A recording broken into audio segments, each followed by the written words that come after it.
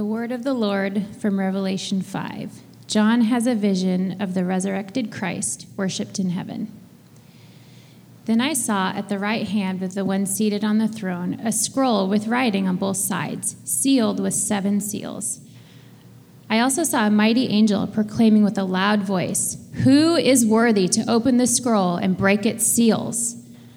But no one in heaven or on earth or under the earth was able to open the scroll or even to look in it. I wept and wept because no one was found worthy to open the scroll or even to look in it. Then one of the elders said to me, "Do not weep. Look, the Lion from the tribe of Judah, the root of David, has conquered, so that he is able to open the scroll and its 7 seals." Then I saw one like a slaughtered lamb standing in the midst of the throne, and the 4 living creatures and among the elders.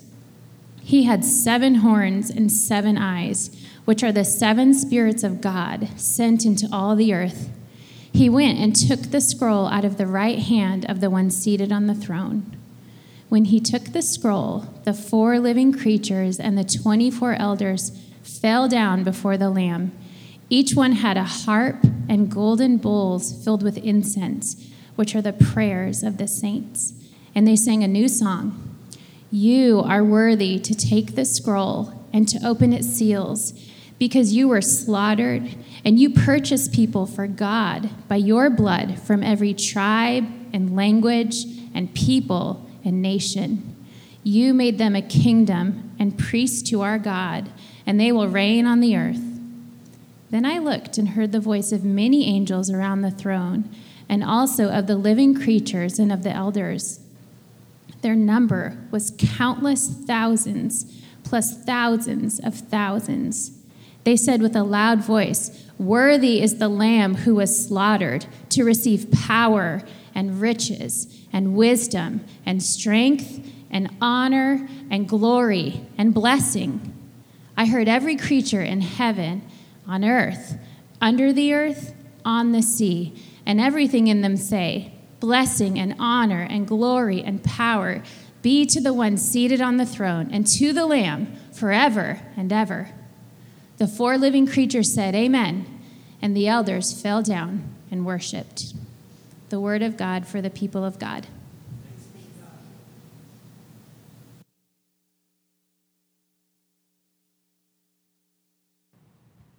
I'm going to encourage you now to take a copy of the scriptures. There's one under the seat in front of you, and turn to Matthew chapter 6. That's page 859. 859. Give you a moment to turn there. We're going to have a church-wide challenge this morning. Before you look at the text too in depth, we're going to attempt to recite the Lord's Prayer together. Now, don't panic. The words are going to be on the screen, but try not to use them, okay? We've been preaching through the Lord's Prayer. If you need to use the words on the screen, that's just fine. But if you are able to not to, let's try to recite the Lord's Prayer together. It begins, "Our Father in heaven," okay? "Our Father in heaven, hallowed be your name. Your kingdom come. Your will be done on earth as it is in heaven. Give us this day our daily bread, and forgive us our sins as we forgive those who've sinned against us. And do not lead us into temptation, but deliver us from evil. For yours is the kingdom and the power and the glory forever. Amen." Well done. Very well done. I feel like we should get a round of applause for that. Now, I want you to do something, though. Look down at Matthew chapter 6, verses 9 to 14. Which phrase that we just recited together do you not see in the text? Go ahead and answer out loud if you see it.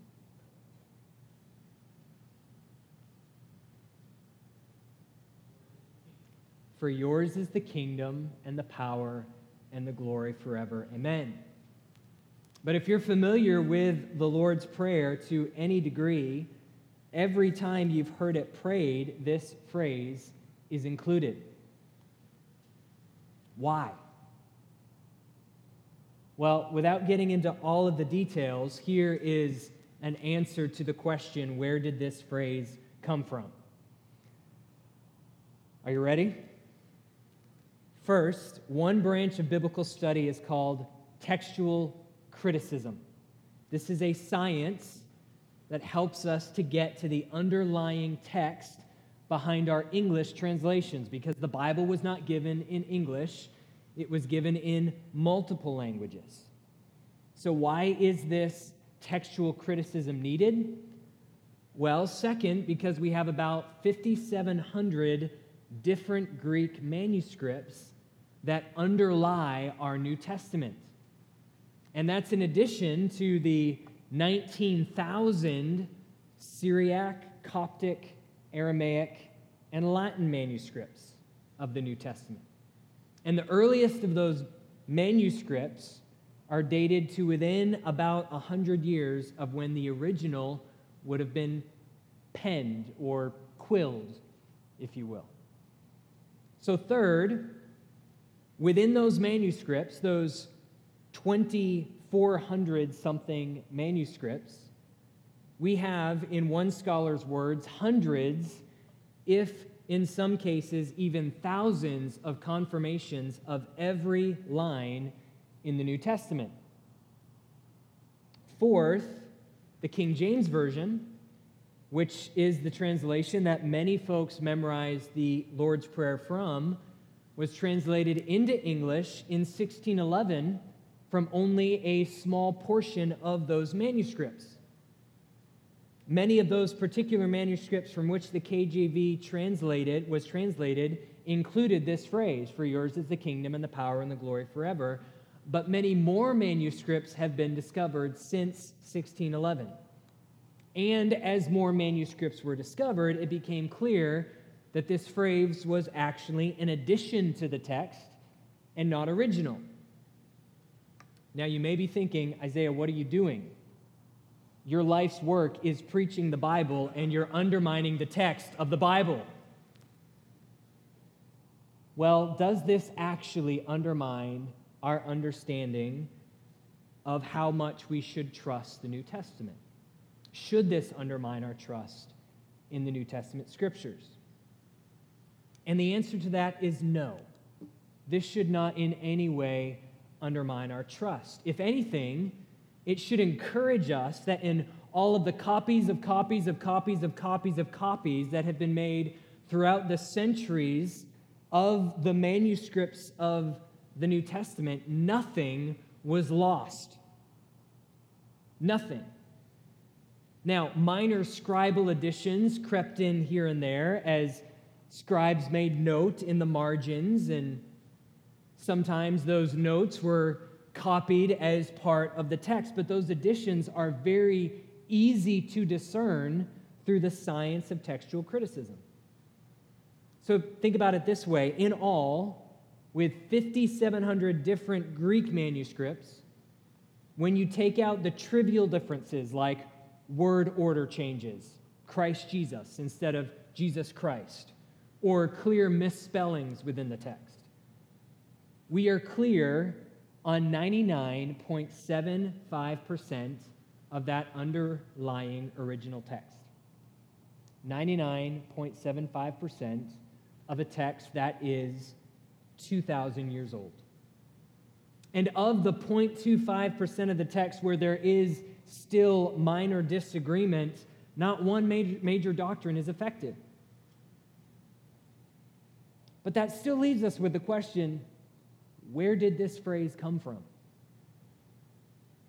This phrase shouldn't undermine our trust in the Bible as the Word of God, but why would some scribe think it appropriate to add this phrase?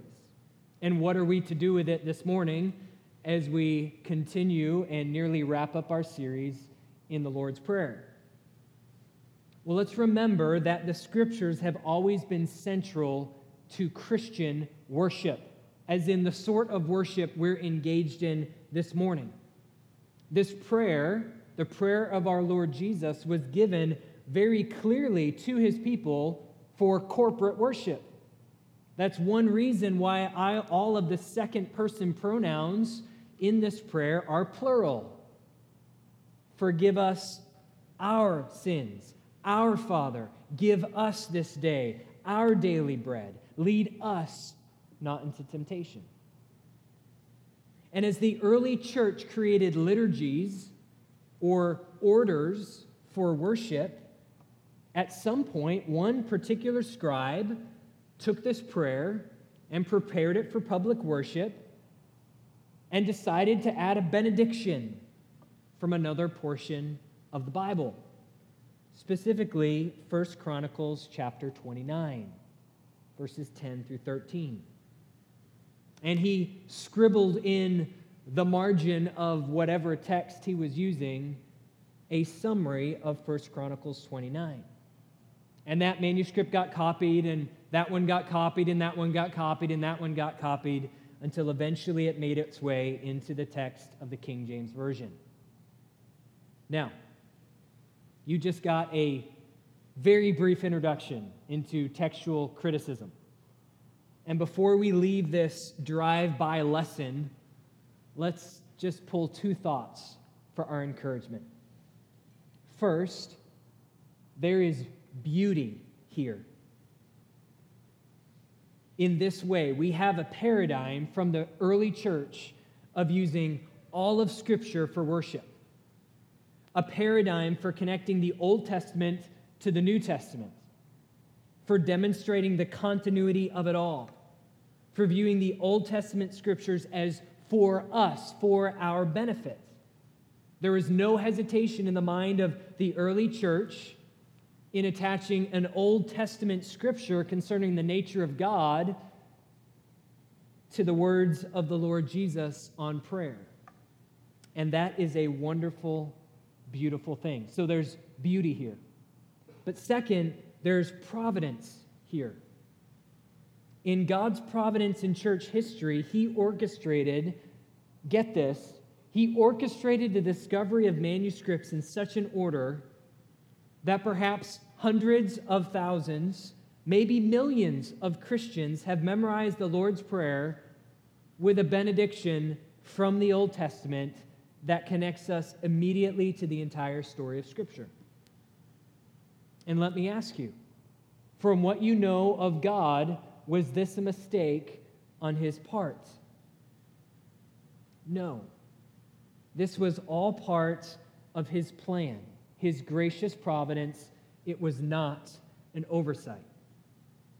So what are we going to do with this text this morning? Well, let's allow God in His providence through history to direct us from the Lord's Prayer in Matthew 6 all the way to the greatest of Old Testament kings, King David, in 1 Chronicles 29.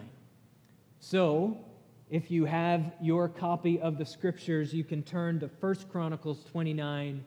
It'd be about halfway through, maybe a quarter of the way through your Bibles. I don't have the particular page number for you. But before we read this text, let me ask you a question. What sort of authority do you want to follow?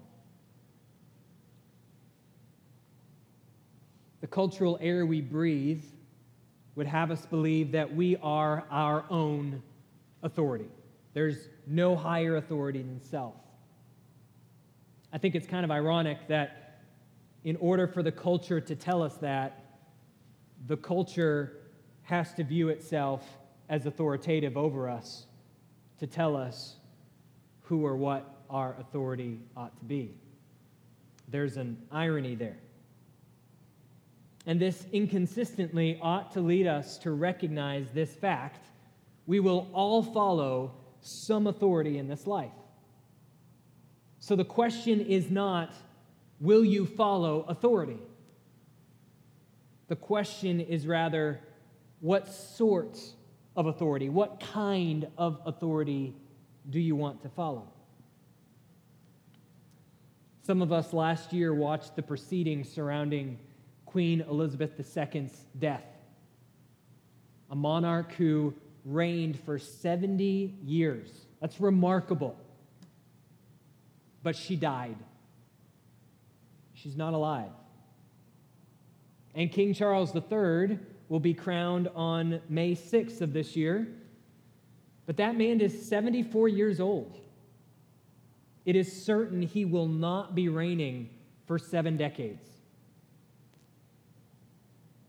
He's going to die sooner or later. But let's think more locally. Whether you voted for Obama or Trump or Biden in any of the last 3 elections, you have undoubtedly been disappointed, even if your candidate sat in the White House for a time. And even if your candidate takes the oath of office in January of 2025, eventually you will be disappointed.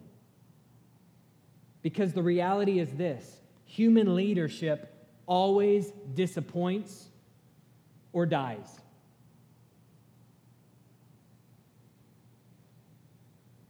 I think there are some universal human longings when it comes to authority and the kind of authority we long for. Universal longing number 1, we all want to follow an authority who will care for us. Are you sick of following authority that seems to just be in it for self? Are you tired of following a party or a group that really just seems more concerned about keeping power than about caring for you as a follower of that group? And some of you, due to the brokenness of the world and the sinfulness of man, you perhaps have never experienced what it is to be truly cared for by an authority figure. And tragically, others of you have experienced the trauma of an authority figure who has sacrificed caring for others and become spiritually or physically or emotionally or sexually manipulative or abusive. So it's only natural for we who know our weaknesses and frailty and the dangers around us to want to follow someone who will genuinely care for us as we follow them. So for a moment, can you imagine the bliss in following this kind of leader? One who genuinely cares for you. Universal longing number 2. We all want to follow an authority who makes and keeps good promises. I hope you'll excuse all the references to our particular political context this morning, but hey, I'm not above cherry picking in application. How often have you placed your hope in a party or a candidate only to find that their power is actually limited? Only to find that no matter what the candidate or the party, they neither have the wisdom nor the skill nor the authority to make good on all the wonderful promises they made on the campaign trail. Wouldn't it be wonderful to have a supervisor or a boss in your workplace that never made empty promises and always delivered on whatever he or she said? What if there was an authority who promised what was truly, authentically, genuinely good all the time, and who could then have the power to make good on those good promises? Who didn't need to cut deals with the opposition? Who didn't need to make compromises that undermined their authority or undermined the goodness of what they promised? So for a minute, can you imagine the bliss of following that kind of authority, who only makes and keeps good promises? Universal longing number 3. We all want to follow an authority who is honorable and beautiful in every exercise of authority. Part of my dad's story of conversion to Christianity and to faith in Jesus Christ involves corrupt politicians. He was a young member of the military stationed in Washington, D.C. during the Vietnam War.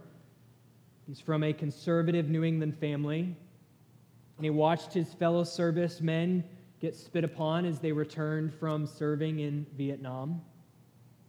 And his faith was increasingly being put in politicians, specifically Richard Nixon.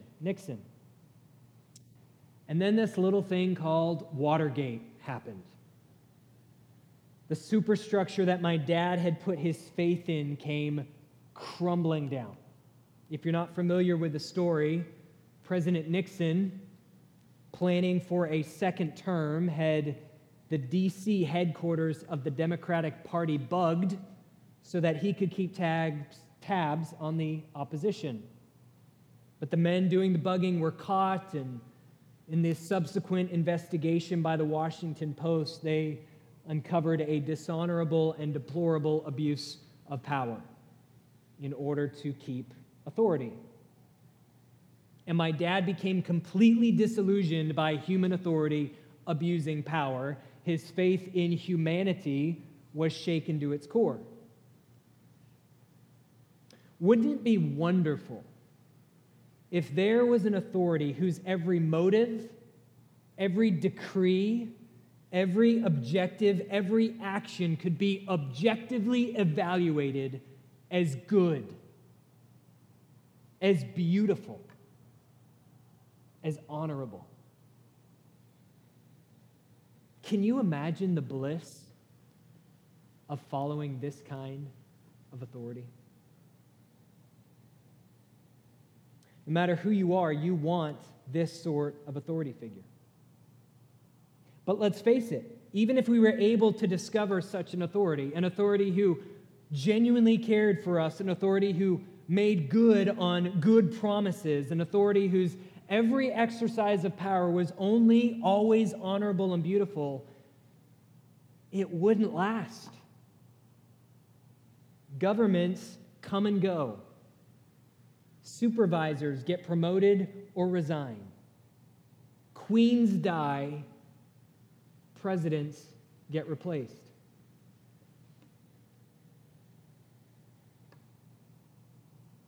Human leadership always disappoints or dies or both. So that brings us to the fourth universal longing.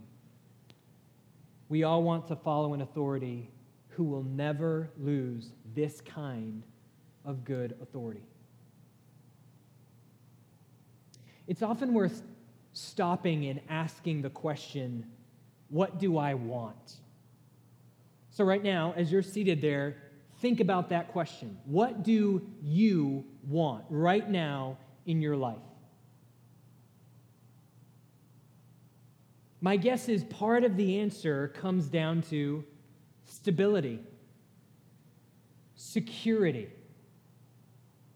the lack of fragility in your life.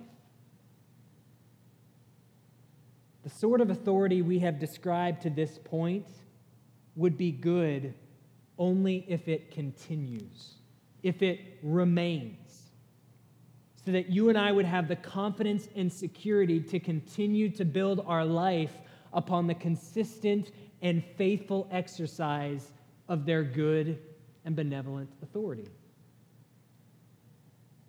Now, even if you believe that you may be the best authority for your life, you have to admit that you can't live up to these lofty ideals, these lofty human longings. And if you place your ultimate trust in human authority of any kind, including your own authority, for this kind of human flourishing, then you're living a very fragile life. The foundations you're building your life upon will be shaken at some point or another. So is this just a pipe dream? Are these universal longings just meant to leave us disappointed? Where do these longings come from? Where do these desires for this sort of authority find its origin? And are these dreams and desires meant to be left unfulfilled?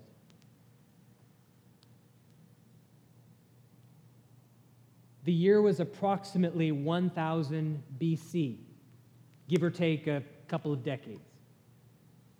King David had united the nation of Israel. He spent 40 years defeating Israel's enemies. And as he's nearing the end of his life and reign, he calls his entire nation together.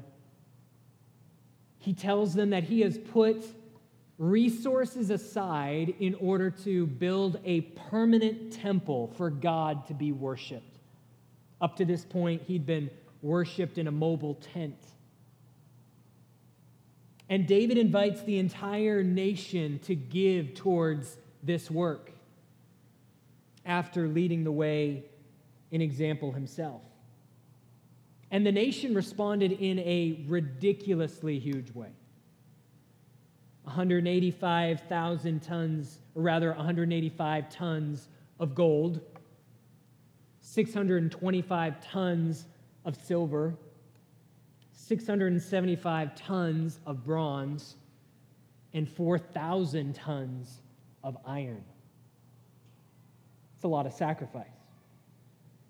Now, if David was alive today, he'd be getting all sorts of advice after such a successful capital campaign, right? He'd be making the book deals and making the rounds on the talk shows. If you can command that sort of following, you better ride that wave as long as it will keep you in power. Take the credit, publish press releases, write books about how to raise funds and influence people. But what does David do? 1 Chronicles 29, verse 10. Then David blessed the Lord in the sight of all the assembly. David said, "May you be blessed, Lord God of our father Israel, from eternity to eternity. Yours, Lord, is the greatness and the power and the glory and the splendor and the majesty, for everything in the heavens and on earth belongs to you. Yours, Lord, is the kingdom, and you are exalted as head over all. Riches and honor come from you, and you're the ruler over everything.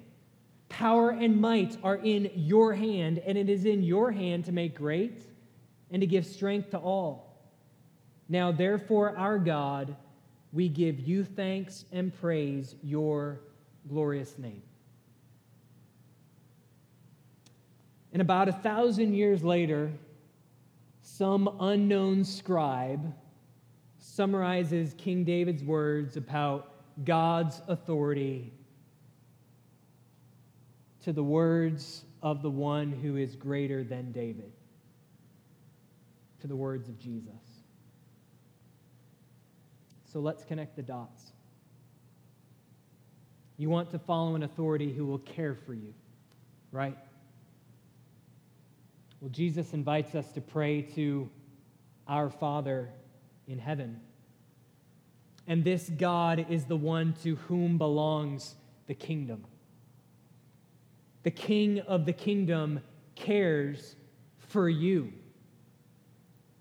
And all his care for you has been demonstrated once and for all upon the cross of Jesus Christ. For while we were still sinners and helpless, at the right time, Christ died for the ungodly. And God proves his own love for us in that while we were still sinners, Christ died for us. Now, you may have walked in here this morning thinking, God, if only I could be sure that you really love me, that you really will look out for me, that you will really care for my needs. If I could only be sure of that, then I would follow you. And Jesus, in his grace, responds to you this morning, look at my cross. The God of eternity responds to you, I proved my eternal love for you by giving my Son, my only Son, whom I love, so that you might have life. Whose is the kingdom? It belongs to our Father in heaven. And friend, you want to follow an authority who only makes good promises and then keeps those good promises, right?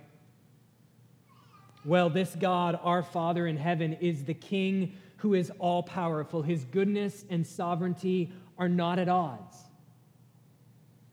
We can be assured that his promises and purposes are good because he's good. He is capable of fulfilling all of his good purposes and promises because the greatness and the power is his, because the kingdom is his, because everything in the heavens and on the earth belongs to him. Taste and see that the Lord is good. How blessed is the one who takes shelter in him. Remain loyal to the Lord, you chosen people of his, for his loyal followers lack nothing. Psalm 34. And friend, you want to follow an authority who is only honorable and beautiful in every exercise of that authority, right? Well, God is the King who is eternally glorious. He is incapable of dishonor. All he does is beautiful.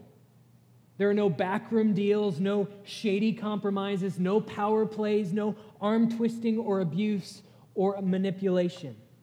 Our God is full of grace and truth. And Jesus claims to be from God.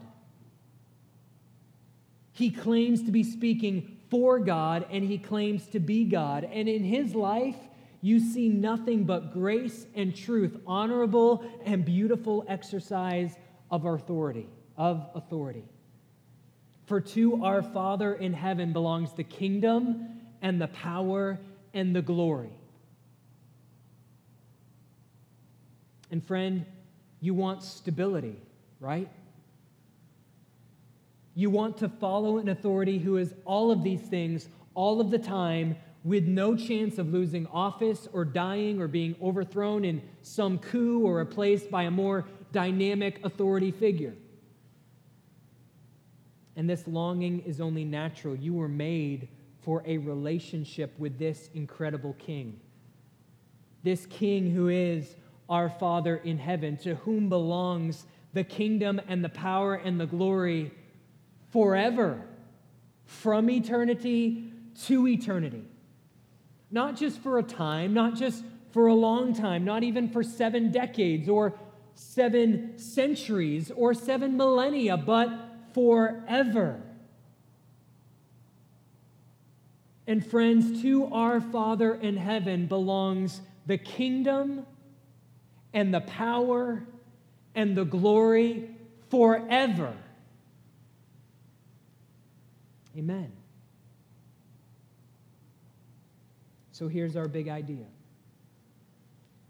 The eternal, powerful, glorious King is both willing and eager to be your Father.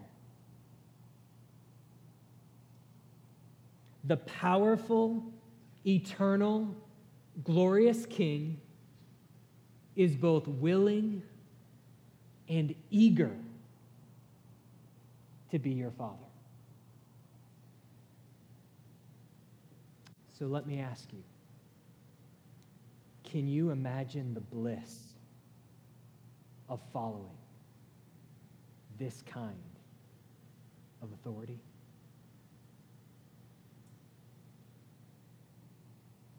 For some seated here, this is a revelation for you. You aren't sure what to do with such ridiculous, scandalous statements like the eternal, powerful, glorious King is eager and willing to be your Father. And internally, you are responding like this: me, wrecked, messed up, broken me. This kind of King wants to be my Father? Yes. That's his nature. He is a saving, restoring, blessing, giving, generous God. So to forgive your sin and offenses against himself, to heal your brokenness, to remove your shame, to absorb his own wrath against you, he gave his Son for you in your place on your behalf so that he might adopt you into his family. And the question becomes, will you trust him? Will you take him at his word that all he wants from you is your everything? He wants you to own up to your desperate need, that you don't have any credit to bring to the table. You only have need. And he wants you to entrust yourself to his care. And I know it's scary. Some of us don't trust easily. But it's the way to life. There's a way that seems right unto man, but the end of that way is death. And there's a way that seems like death to man, and the end of that way is life. Trusting in Jesus is the only way to have the eternally powerful, glorious King for your Father. So come, taste and see that the Lord is good.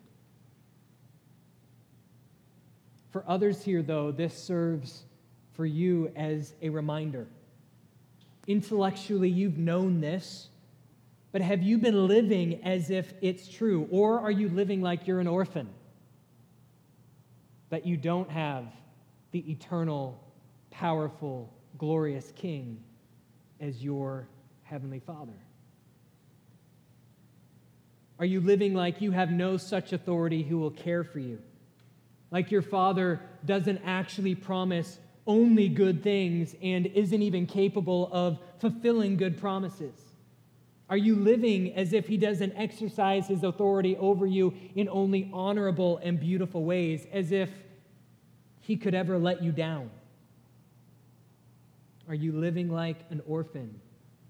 And if so, then what God is inviting you into right now in these moments is surrender. Now, in a few minutes, we are going to pray the entirety of the Lord's Prayer together, including this benediction from 1 Chronicles 29. But I want to give you some space of silence to meditate on this big idea. Ask God to help you believe it and to live into it. The eternal, powerful, glorious King is both willing and eager to be your Father. Let's take some moments for silence.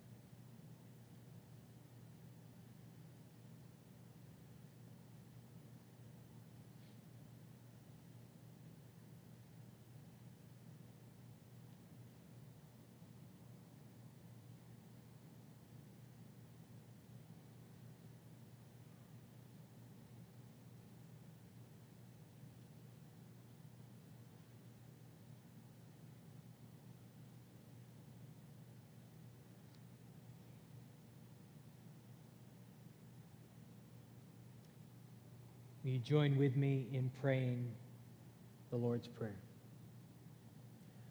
Our Father in heaven, hallowed be your name. Your kingdom come, your will be done on earth as it is in heaven. Give us this day our daily bread, and forgive us our sins as we forgive those who sin against us. And do not lead us into temptation, but deliver us from evil. For yours is the kingdom and the power and the glory forever. Amen.